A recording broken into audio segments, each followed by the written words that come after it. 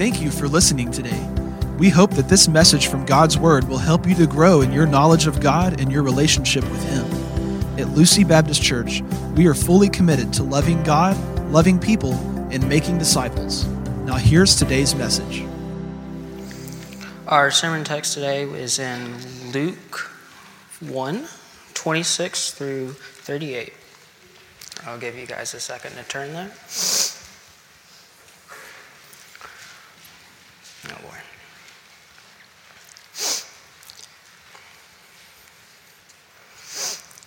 In the 6th month, the angel Gabriel was sent from God to the city of Galilee named Nazareth, to a virgin betrothed to a man whose name was Joseph of the house of David. And the virgin's name was Mary. And he came to her and said, "Greetings, O favored one, the Lord is with you." But she was greatly troubled at the saying, and tried to discern what sort of greeting this might be. And the angel said to her, "Do not be afraid, Mary, for you have found favor with God. And behold, you will conceive in your womb and bear a son, and you shall call his name Jesus. He will be great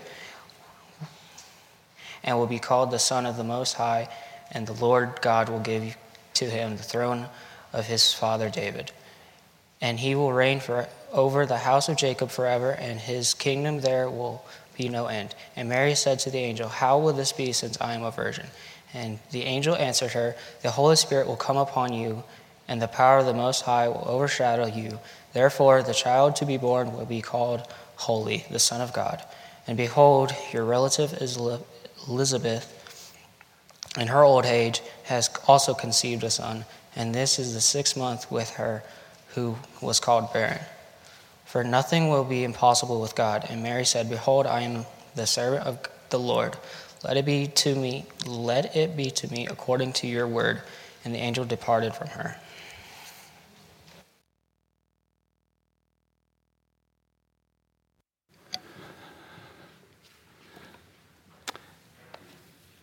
From this text this morning, I'll bring a message entitled, "God's Big Announcement. He's Coming." Let's join our hearts in prayer. Father, we praise you for this day. We praise you for this opportunity to come into your presence this morning. Father, we want to praise you today for, again, the power of the gospel. Thank you again for the wonderful testimony that we have heard. Lord, we also thank you, Lord, not only for the verbal testimony, but we thank you, Lord, for the testimony of faithfulness, your faithfulness, Lord. Lord, the faithfulness to keep your word. Lord, even as our brother has reminded us that you use weak things, Lord, we know that that the gospel is not weak, but we know people are. And we thank you for the way you used Jeff and Karen Thomas, Lord. And Father, we thank you for the way you used a young virgin girl like Mary, who, Lord, said, "I am your servant." And Lord, even today, as Blake and Jonathan called me a servant, Lord, I'm humbled and honored to be called a servant. And Lord, we desire this morning that you use your servant today to your glory, that you speak to us through your word, Father. You know my inadequacy, Lord. But we also want to thank you today for the power of the Word of God. And Lord, we make ourselves available to you this morning, and we say, let it be to us according to your Word. Be glorified now in this time. Lord, as we continue to worship you this morning, I pray we will worship you in spirit and in truth. As we've done so, we trust in our singing, in our praying, Lord, in our reading of Scripture. Lord, we want to continue to worship as we hear the Word of God. So be glorified now, be in control of our thoughts, our motives, our actions, our words. And we pray you'll speak to the hearts of people through the powerful Word of God today that is living and powerful and sharper than any two-edged sword. We ask that you use your Word today to accomplish its purposes in the hearts and lives of your people, that we might see this wonderful miracle of the incarnation, that the Word became flesh, that we might see it, Lord, get a greater glimpse of your glory today in this wonderful, the most wonderful miracle. But also, Father, we ask that you continue to work in the hearts of unbelievers who are in our midst today. And we're so grateful. Thank you that they are here. We pray, God, that you will speak to our friends who do not yet know Christ, that you would awaken them to their need for Jesus. You would draw them unto yourself, bring them to repentance and faith, which only you can do through the power of the gospel. So we ask that you do your work. Even as we've heard of how you've done that work in Guatemala, we ask that you do that today here in Lucy. We love you, exalt you, and praise you. Meet with us now in Jesus' name and for his sake. Amen. People are becoming quite creative today in announcing pregnancy. And then later on, of course, the gender of the baby, right?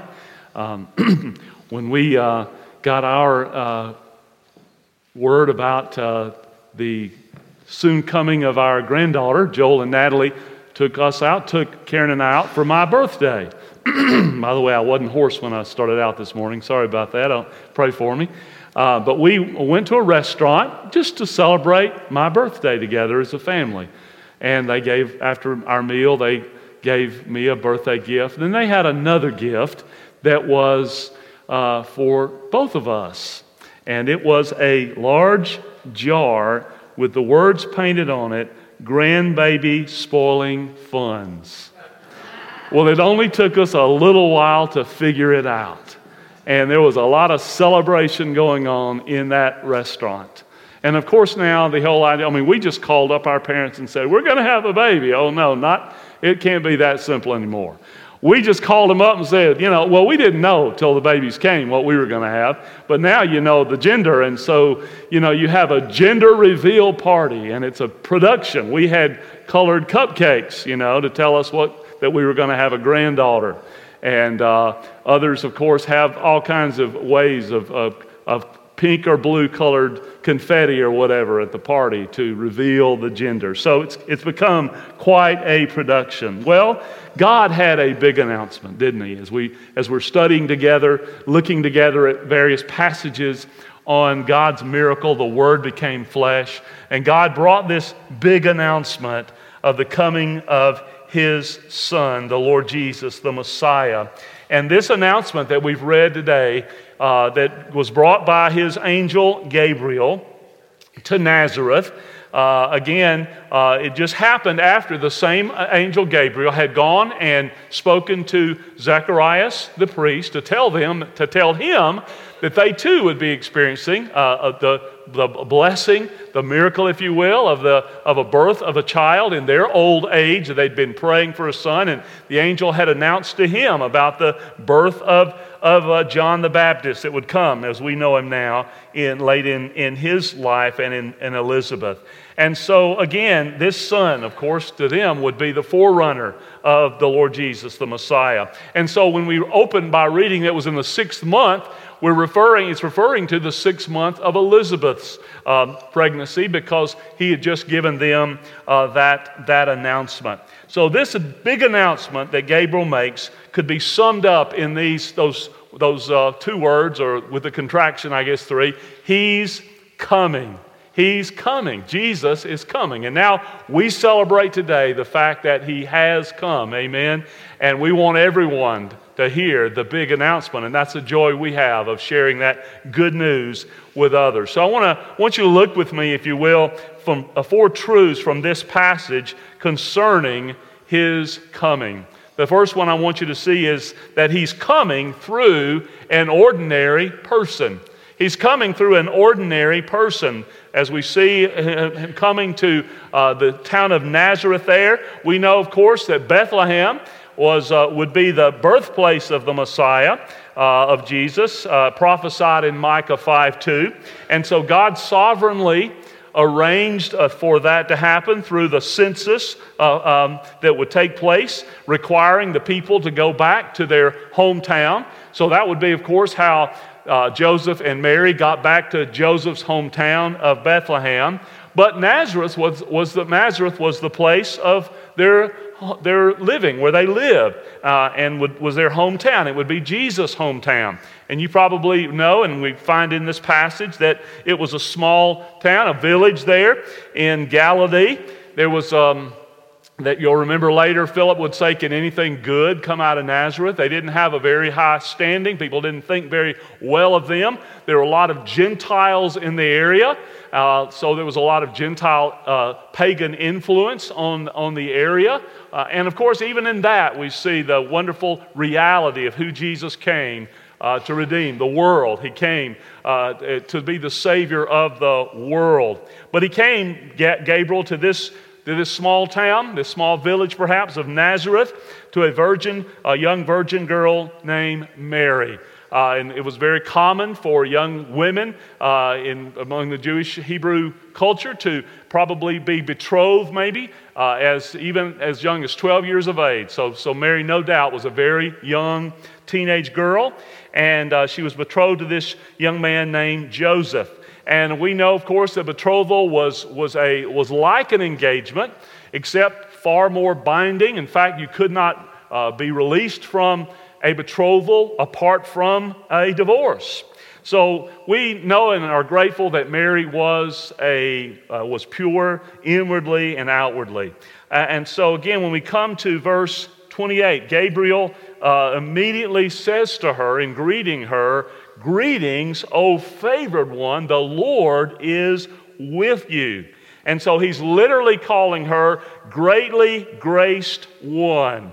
And she is about to become the great recipient of God's grace. Not, by the way, a dispenser of God's grace, as the Roman Catholic Church teaches, but rather the recipient of God's great grace. And Mary, we read here, was greatly troubled. By the way, you would be too, right?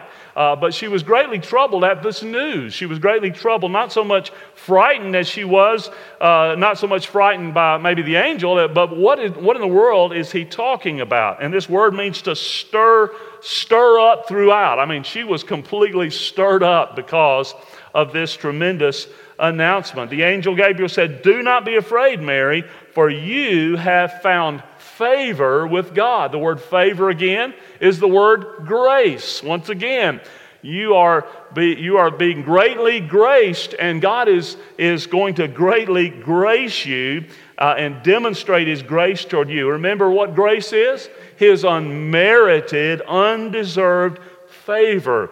Not because of who she was, or not because specifically that she was sinless herself.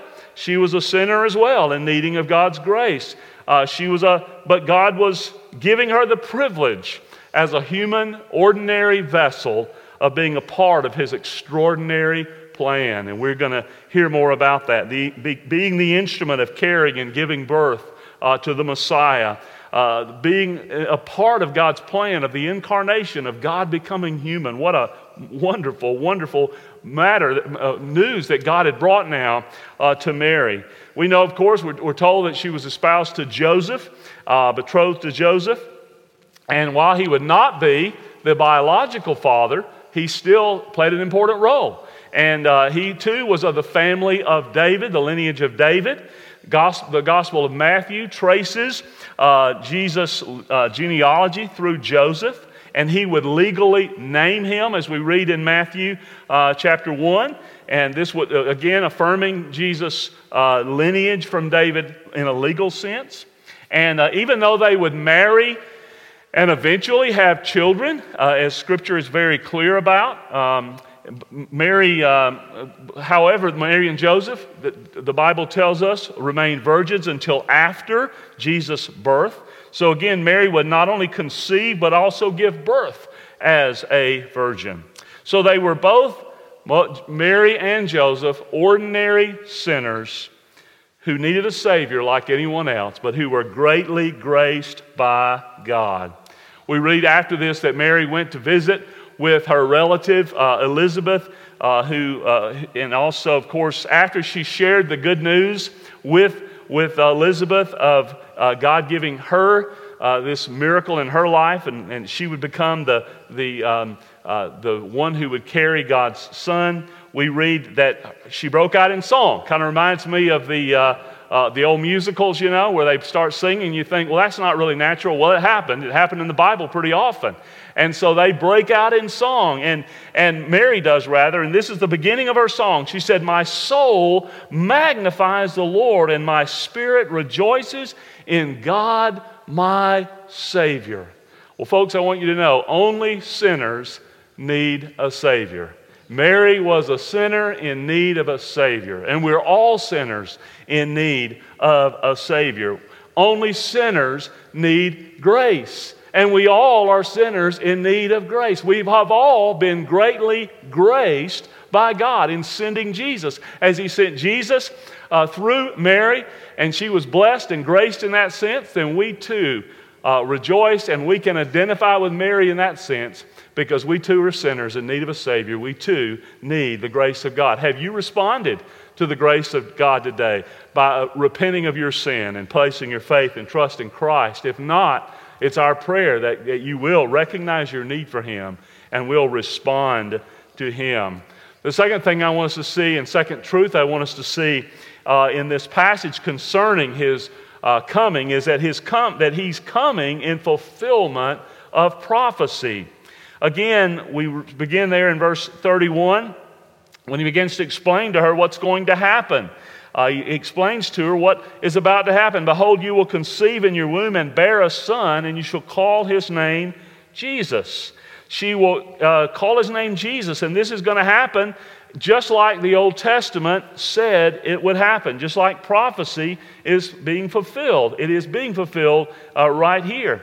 The first prophecy, I believe, being fulfilled is in Genesis chapter 3, verse 15. The very first, known as a proto-evangelium, the first gospel in the Word of God in the Old Testament was there in Genesis 3:15.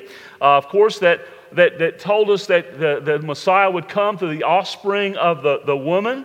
He's also coming in fulfillment of Isaiah 7:14. Matthew points to this picture in Matthew 1:22 and 23, where he says, "All this took place to fulfill what the Lord had spoken by the prophet," that is Isaiah, "Behold, the virgin shall conceive and bear a son, and they shall call his name Emmanuel," which means God with us. As we said, they were calling his name Jesus, again, which certainly points to his humanity. And we'll see more of how it also points to his purpose, his saving purpose. Other boys had the name of Jesus. No doubt, I know when I was in school, there was always several Davids in every class. And no doubt, there were other Jesuses, if you will, in his neighborhood. And growing up, it was not an uncommon name at all. It was the Old Testament name Jesus. So many may have had that name, but only Jesus had his identity. And he describes what that identity is in this passage. He says to her, "He will be great and will be called the Son of the Most High." Now we see that John the Baptist, earlier we're told that John the Baptist was called great, but he was called great as he was according to the Lord. And he was great in God's eyes. And Jesus was great, as John MacArthur points out, he was great in and of himself, with, no one outside of himself. From any other source outside of himself. MacArthur says that to identify Jesus by this term, Son of the Most High, again, speaks of the fact that he is of the same essence as God. We saw that in the Philippians passage last Sunday. He's of the same essence, the same form, if you will, of God. He is fully God. We saw that this morning in the Colossians 1 passage that Blake read to us. It's seen also in Hebrews chapter 1, verse 3, and there in Colossians 2, verse 9 as well. He is all the fullness of God dwells in him. We also see the fulfillment of prophecy of Isaiah 9:6 we read last Sunday. "For to us a child is born, to us a son is given, and the government will be upon his shoulder, and his name will be called Wonderful Counselor, Mighty God, Everlasting Father, Prince of Peace." So we see he's fulfilling the prophecies concerning his full deity. And again, we see another prophetic fulfillment in verses 32 to 33, where we read, "And the Lord God will give to him the throne of his father David, and he will reign over the house of Jacob forever, and of his kingdom there will be no end."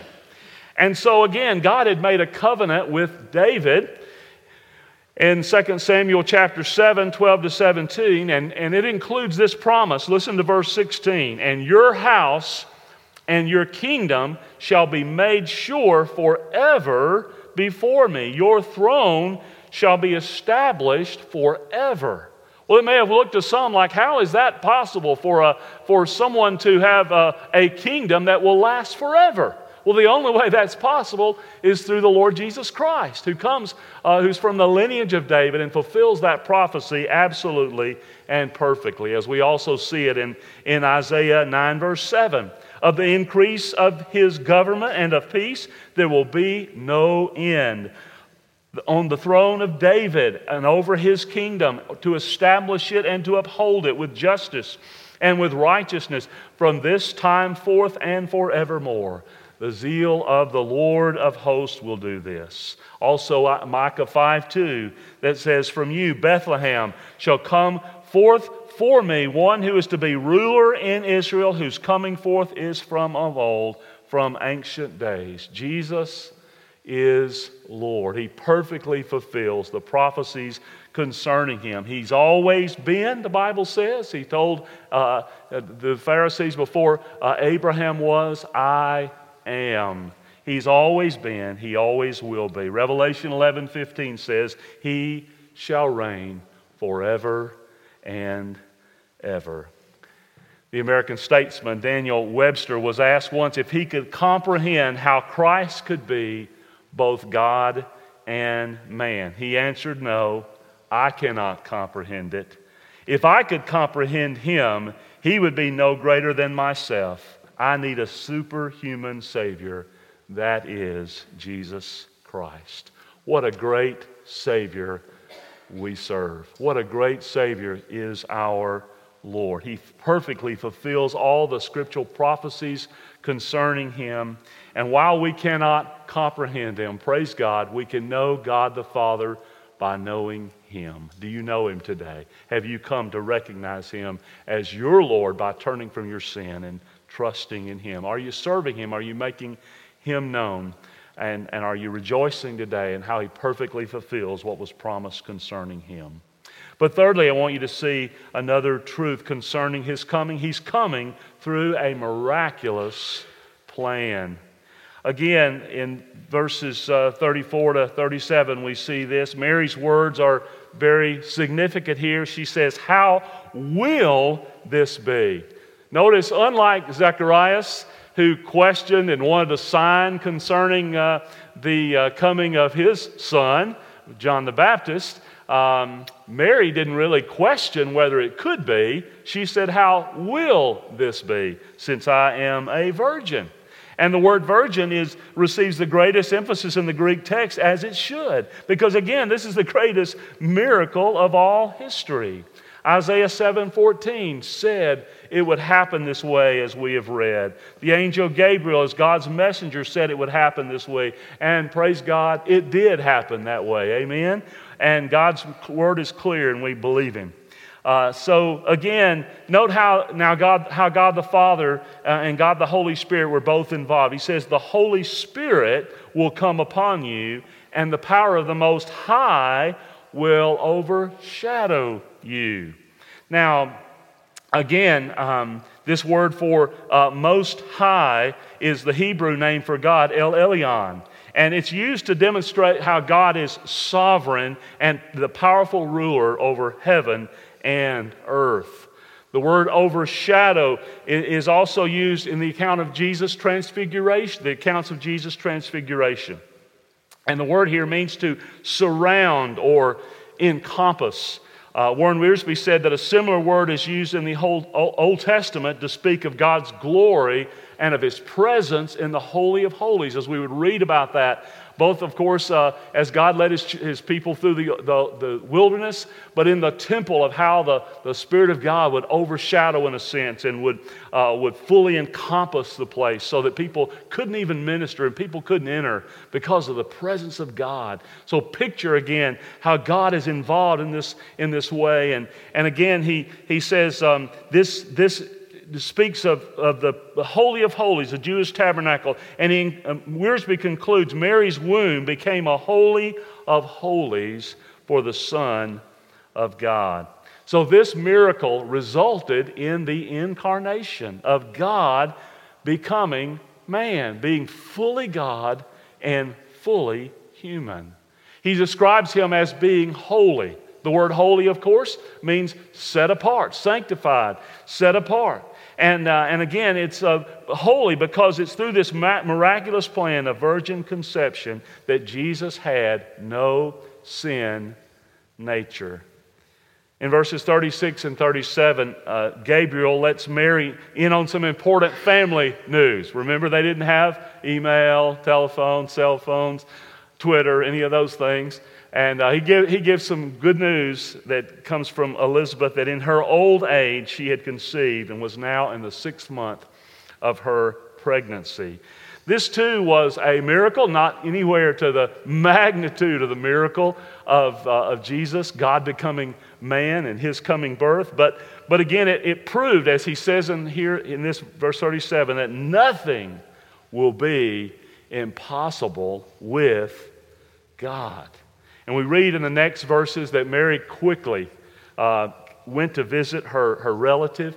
You know how gracious it is, and you moms can imagine, probably could relate to Mary, but any of us could relate when we've heard something and we know someone who can relate to us, can know what we're going through, could both on one hand rejoice with her and God's miracle, but would believe what God had done that was so hard to believe, was so impossible with humanity, but not impossible with God, but could rejoice and could relate and could pray for. And no doubt Elizabeth, in her old age, could counsel this young woman about where to go and how gracious God is. Isn't God gracious also to give us fellow believers that we can spend time with in prayer, that we can encourage? What a blessing that God brought this about. But also remember that her son John, their son John, Zacharias and Elizabeth, their son John, would be the forerunner of the Lord Jesus. As far as we know, not ever knowing him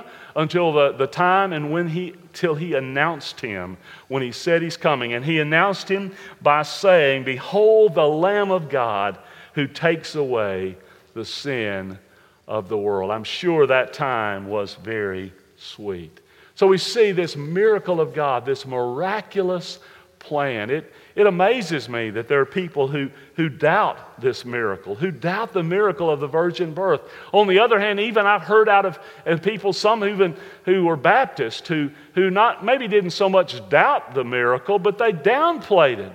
They treated it as if it was not even really important. Oh, dear friend, it's extremely important. Again, MacArthur says, no issue is of more importance than the virgin birth to our understanding of who Jesus is. So why is this miracle something to celebrate? Why is it so essential? Well, let me name just a few.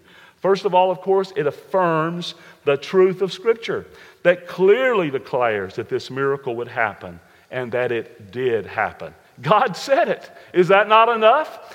God said it would be exactly this way. But also this miracle, second, made possible his full humanity and full deity. Fully God and yet fully human. What an amazing miracle. Even as Webster said, I can't comprehend it. I can't get my skinny brain around it, but I believe it, amen, and I accept it. It's what God said. It's what made this happen. Thirdly, it made possible for Jesus to be born without a sin nature. You see, every other child is born with a sin nature. Yes, moms, even your precious babies. All of them are. We all are born as sinners. We have a sinful nature. And only a sinless Savior could die for sinful people. Only a sinless Savior could do that. And a sinless Savior, as Jesus was. And again, only a sinless God-man could die for all of us. And then number 4, it made possible for God to be with us. Jesus, again, our Emmanuel, God with us. It made number 5, it made possible for us to have eternal life and life forever with Him because He is life. And I'm sure there's many more that could be named, but praise God for this wonderful, miraculous plan of God that makes it possible, as we've seen in the book of Hebrews, for us now to draw near to God through Jesus, the perfect intercessor who now is at the right hand of the Father interceding on our behalf. I want you to see finally number 4, and we're going back to verse 31 to point out this truth again, that He's coming to accomplish God's saving purpose. Again, we see, and once again back in verse 31, those wonderful, precious words, and behold, you will conceive in your womb and bear a son, and you shall call his name, say it with me, Jesus. Say it again, Jesus. You shall call his name Jesus. It comes from the Hebrew name Yeshua, translated Joshua. We typically say it in the Old Testament. Again, a common name. It means Yahweh saves. It's no longer a common name, is it? It means Jehovah is salvation. Again, this revealed the primary saving work that He came to accomplish. Gabriel later revealed to Joseph and told him, she will bear a son, and you shall call his name Jesus, for he will save his people from their sins. And again, after his birth, Joseph called him Jesus. Gave him that precious name.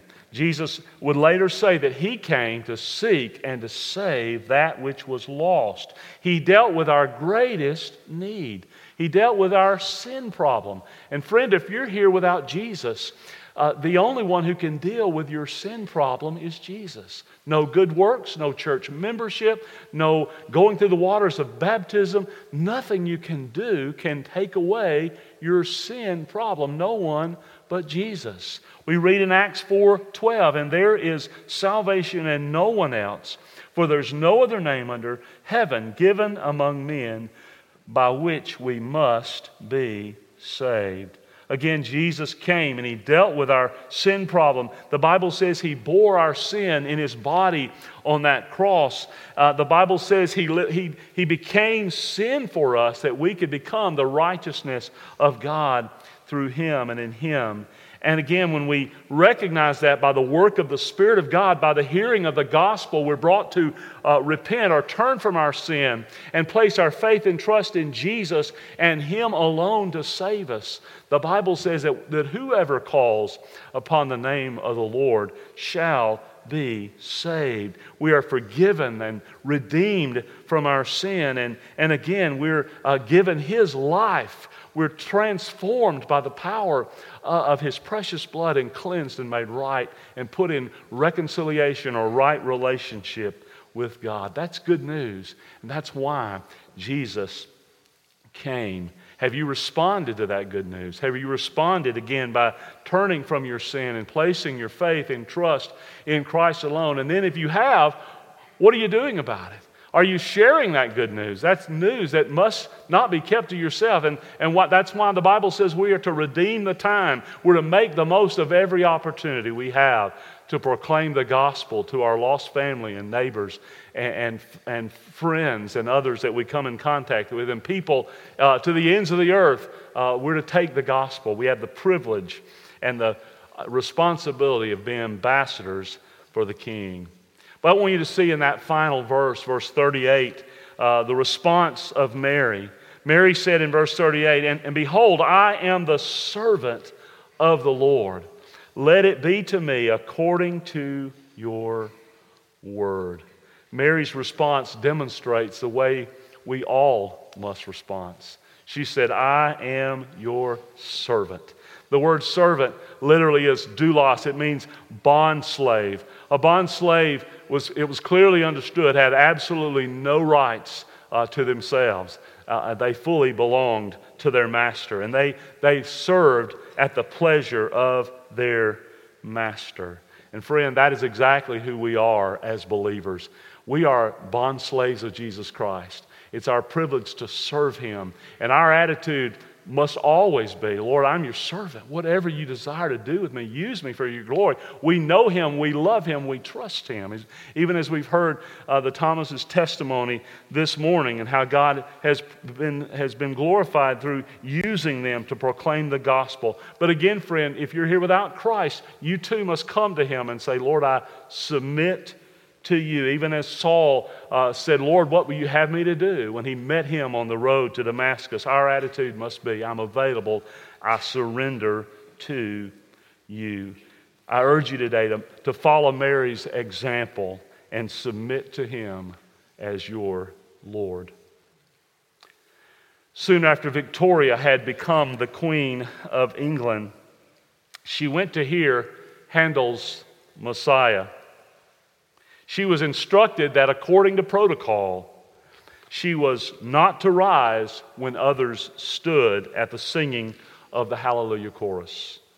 So, when the singers were exclaiming, Hallelujah, Hallelujah, Hallelujah, for the Lord God omnipotent reigneth, the queen remained seated, but with great difficulty. Finally, they came to the part of the chorus where they proclaim Christ as King of Kings and Lord of Lords. And Victoria could stay seated no longer.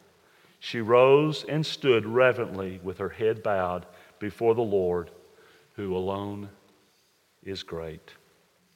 As we heard last Sunday from Philippians chapter 2, one day every knee is going to bow, and every tongue is going to confess that Jesus Christ is Lord, to the glory of God the Father. Dear friend, you don't have to wait until then. You will then. If you're a child of God, you will confess Him with great joy. So I urge you now, child of God, even as Mary did, continuously confess Him as Lord. Continuously acknowledge Him before others as Lord. But if you're here again and you've not responded to Him as Lord, today can be that day for you. If you're willing to acknowledge Him as Lord, turn from your sin, place your faith and trust in Him as your Lord and your Savior, we pray that you will surrender to Him today. This is Pastor David Lawrence. Thank you for listening to this message. We pray that God used His Word in your life today. If you do not have a relationship with God, the Bible says you can as you turn from your sin, place your faith in Christ Jesus, His death for you on the cross and His resurrection from the dead, and surrender your life to Jesus as Lord. We'd like to invite you to join us for worship. You can find information about the times and locations for all of our gatherings on our website at lucybaptist.com.